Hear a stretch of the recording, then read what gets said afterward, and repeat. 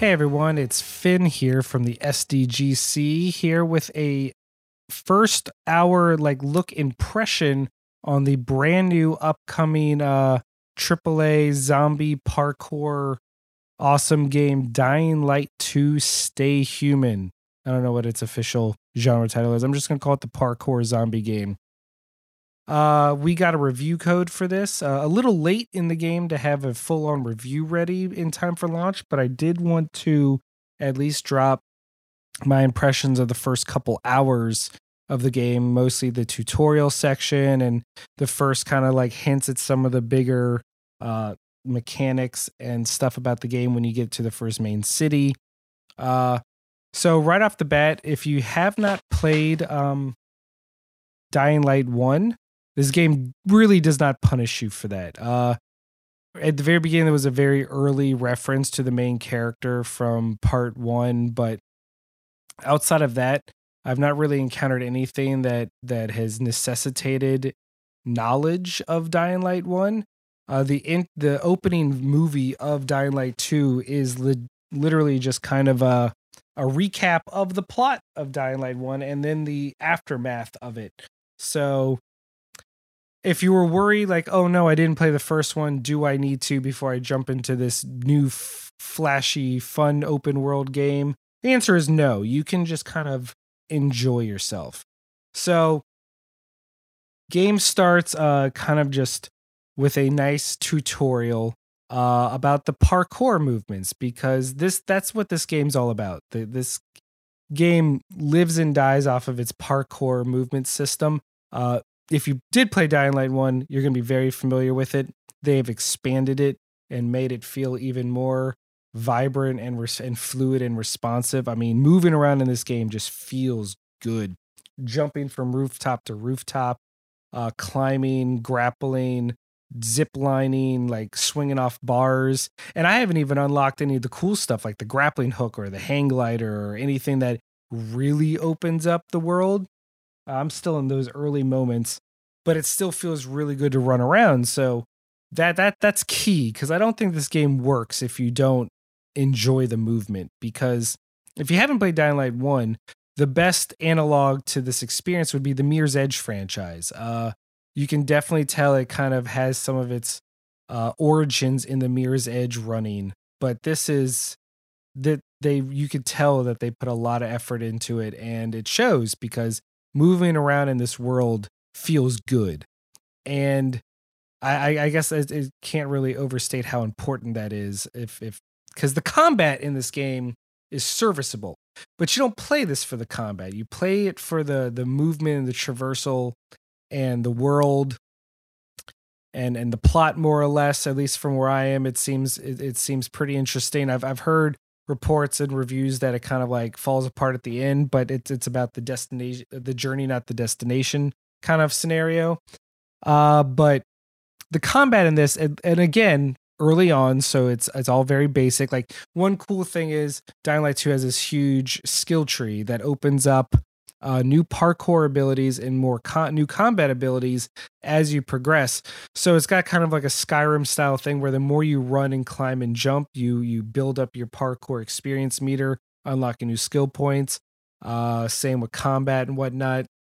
And they even put the parkour into the combat. The first thing you equip or unlock is the ability to, once you parry and stagger an enemy, you can vault off of their head and drop kick another enemy.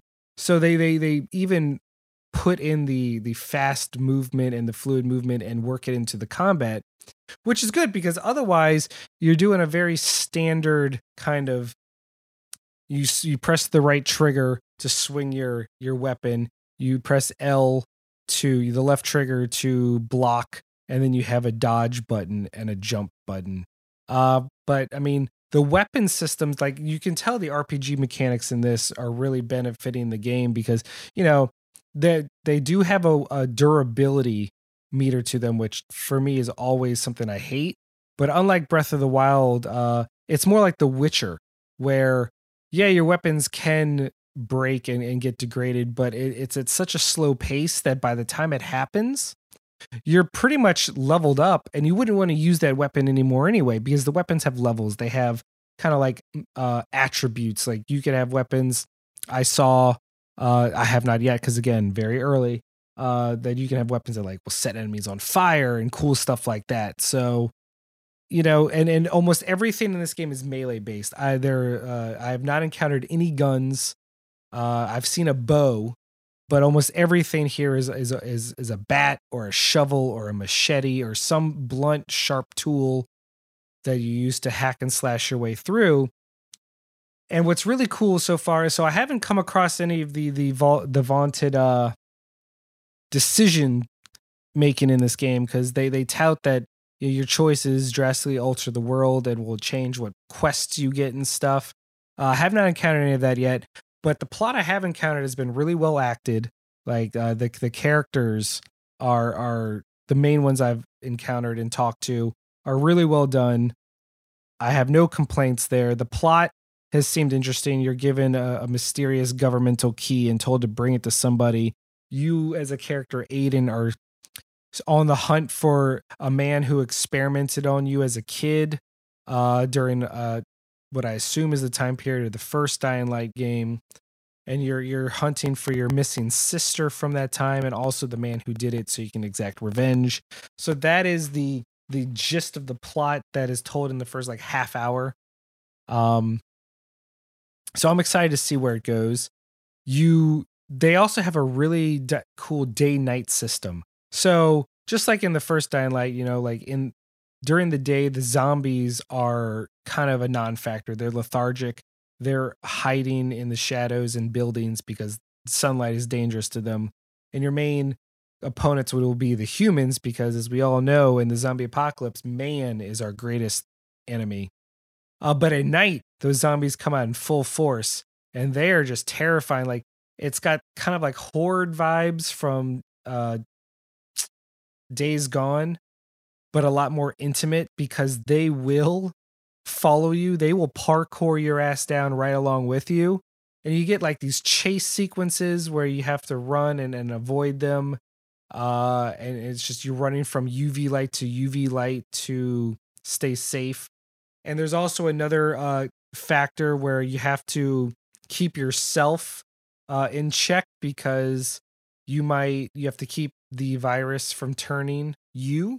So you have to constantly be on the lookout of that. So one cool thing this game does is just foster this feeling of tension. And I think that's it's a fine line between tension and frustration in a game.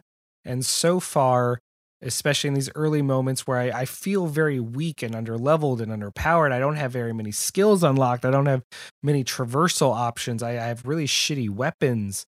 So everything feels very dangerous. And so the tension is there. Like, I'm kind of exploring, like, do I want to keep looting this building, or do I want to get back to safety? Do I want to kind of waste my time sneaking around these enemies, or do I want to go gung ho? Like, I'd say guns blazing, but you don't go machetes chopping. So you got I love the parrying, bouncing off heads. It feels so good. And again, running around, building rooftop to rooftop, it's a very solid feeling. And that's end of the day. Right now, that's where most of my impressions. I can't comment on the plot or the story very much, other than what I've seen has felt very very intriguing. Like, it makes me want to play more. Like, in open world games, a very common problem is you don't care about the main storyline anymore. You know what I mean? Like, you're just like, I'm just gonna have fun in the world. Who cares about progression? But so far, this makes me want to keep progressing and figuring stuff out. And part of it is because running around the world is so fun. So the main takeaways so far from me, and again, this is been playing on a PlayStation 5. I have not encountered a lot of issues. I think I've benefited from the patches that people that did the main reviews at the big sites did not have the benefit of yet. So points to me, I guess. But the main takeaways I have for Dying Light 2 so far is that running around in the movement is spectacular. The world so far is fun. I'm a big fan of the the pilgrim sense, where it's kind of like the Arkham Knight. You click the thumbstick and you scan the area around you, because there's a crafting system, so you got to get collectibles and items and such. But the movement is great. The combat is fine. It's serviceable for what it is. It could very well expand as I get better weapons and more techniques. But as it is, it's just, it's there. It's there to punctuate the movement and the traversal. Right now, if I had to give it a thumbs up, thumbs down, or a meh, I'm giving it a thumbs up. I was never the world's biggest fan of Dead Island, and I honestly didn't play too much of Dying Light 1. It came out at a bad time for me.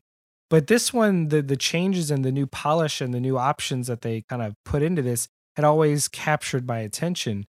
So I was eager to try it, and Dying Light 2 so far has been very enjoyable and fun. And isn't that, end of the day, isn't that what we want in a video game? So if you have the option, uh, should you pick it up? Yeah, I think you should give it a shot so far. I will have a full-fledged review coming later, but just based on my early hours, the early experience of the game, it's solid, and I'm enjoying myself quite a bit. That's pretty much all I got. That's, what else can you say? It's fun. I'm enjoying what I'm playing. And if it seems, if you're on the fence about it, hopefully this pushes you in the right direction. As always, I am Finn of the SDGC. You can find me on the Twitters at NOLA Nerdcast. Hope y'all are having a great day. Stay safe. Remember, kindness costs nothing.